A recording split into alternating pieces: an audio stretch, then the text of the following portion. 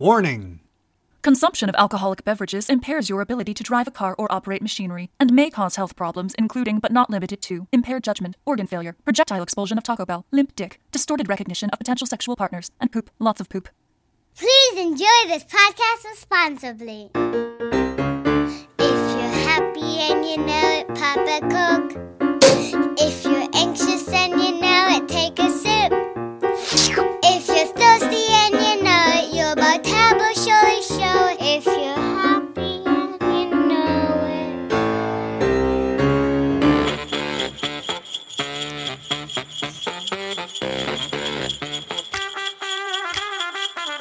it. Hey, wobbly winos, and welcome to Why We're Whining! The holiday bender taking you on a wine adventure.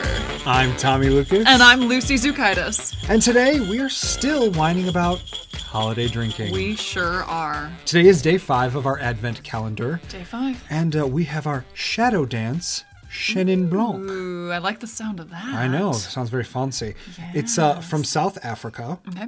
And it's a 13.1% Chenin Blanc. Oh. You like the way that little label looks there?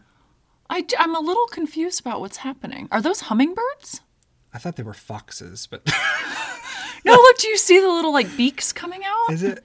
Those are totally they're little hummingbirds. Yeah, well, Foxes? What the fuck are you looking at? I've been drinking all day. I don't know.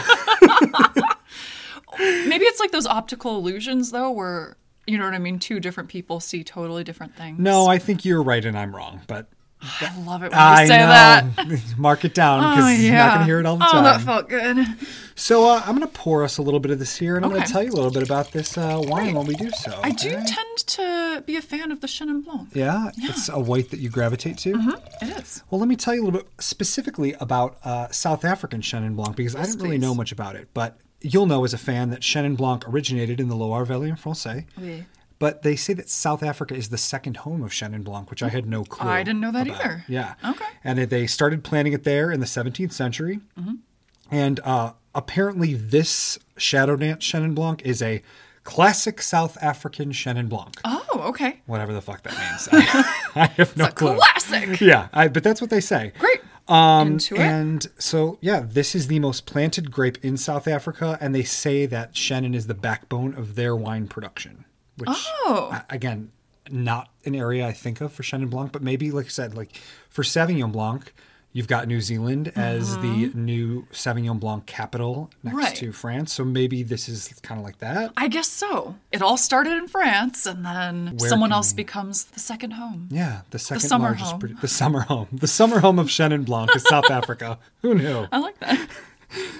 So this specifically is aged and fermented in stainless steel, Okay. which is good because I don't like it oaky white by any means. And the topography surrounding the vines, cooling influence of the Atlantic Ocean with the geography of the mountains and the valleys surrounding it really influence the flavor profile of the wine. Okay. That being said, what color is this here that we have? What would you qualify that as? What level of hydrated piss is this? It's not as hydrated as some. It's pretty yellow. Yeah, it's almost a light amber in a way. Oh, I'll give it that. Yeah. A light amber color. Yeah. It's pretty. Yeah. Definitely got some A viscosity little bit to it. golden. Golden, yeah. Golden amber, light golden amber. We'll Light go with golden that. amber. Yeah. What That's my stripper name. Damn it, then what am I going to use now? Let's give it the nose test here. What do we smell on this? I feel like I'm getting a little vanilla. Yeah, definitely. I can definitely smell some sort of minerality to it. Maybe like a stone almost, like stone or slate in there. Okay. There's definitely a fruity note to it too. Is there maybe a little pear? I was just going to say pear. Yep. Okay. Yeah. Let's give it a taste here and see. Let's do it. Okay. Okay. It's not super acidic. It's definitely got more of a round profile, which Chenin tends to, as opposed to something more of like a Sauvignon Blanc. I feel like you do really taste that minerality. You do. I'm getting a little bit of that pear. Is there maybe a tiny bit of apple? Yeah, I was going to say green apple and maybe a little bit of floral note too. Oh, okay. Specifically like honeysuckle a little bit. Whoa, listen to you. Got a gardener amongst us. Yeah, let's not go too far. It's a little abrasive on the first bite, but after it, it mellows out. I like it. Yeah, it's not bad at all. What would you pair with this? Pears. Clever. Thank you. I'll be here all day.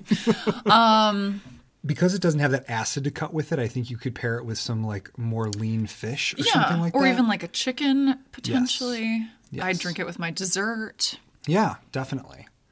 I think it's got a pretty nice universal appeal. Culturally, this has nothing to do with South Africa. Sorry. I'm so disappointed. I know, I see it in your eyes.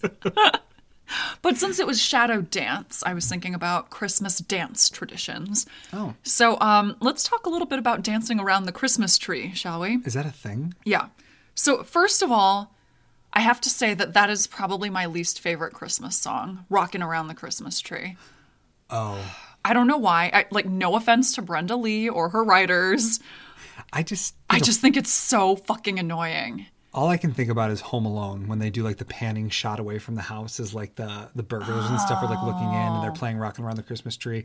Well, he's got the like puppets that he's dancing in, but I understand. That's kind of a nice association, I guess. I don't know why because there's a lot of annoying Christmas songs that are way overplayed. Yeah. But for some reason, that one just sets me off. So, like, anytime I'm driving with someone who knows that, like, right when it comes on, they, like, lunge for the dial to change it so that I don't, like, wreck the car or something. Like, worse than Mariah Carey, All I Want for Christmas Is You? Yeah. Wow, that's saying something. But the dancing around the Christmas tree tradition, where do you think this came from? Like all of our other fun Christmas traditions, Germany? Fuck. This one is Denmark. Okay, I can see it. So this is a tradition that occurs on Christmas Eve. I don't know when it started, but it was in the time that they would light real candles and use those little like homemade fastener brackets to attach them to the branches. Oh. Listeners, please don't try this at home. So Christmas Eve night, usually after dinner, the family would light the candles and sing carols while dancing around the tree, often in 2 circles. And traditionally, only the men light the candles and do all the fastening to the branches while the women wait with bated breath in the other room. What a misogynistic tradition. I know. And then they come out and go, oh, it's beautiful. And revel in the beauty, and then everyone dances. I have to imagine now that everyone can participate in lighting fake candles. Well, let's not push it here, you know. Yeah, okay. I mean, I don't know how progressive Denmark is these days. I don't either. Traditionally, the first song is... Oh, boy. Nu har vi jul igen. And what's the melody for that, Lucy? I thought that your family sang that every year. Yes. Do you not? Nu har vi jul igen. Something like that. Is that how you guys do it? I mean, just a carbon copy. You just did it perfectly. I figured as much. Does the Zoukaitis family normally dance around a Christmas tree? I can see your family doing this. Well, the thing is, ours is always in a corner, so we can't like go all the way around it. That's why I wonder, like, because I feel like most people's trees are often in the corner. I know, I was thinking about that too. So I guess when this started, it must have been more common to like put it out in the middle of the room so that people could actually form circles around it. So then you're saying we just need to go down to the Daily Center in Chicago and start our own New Harvey thing together. That's exactly what I'm saying, if anyone would like to join us. Take that, Chris Kindle Market. Suck it. Nu har vi tuligen. And to all yours, a good night.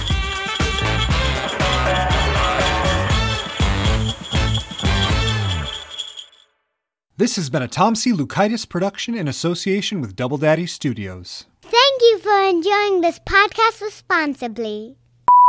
All right.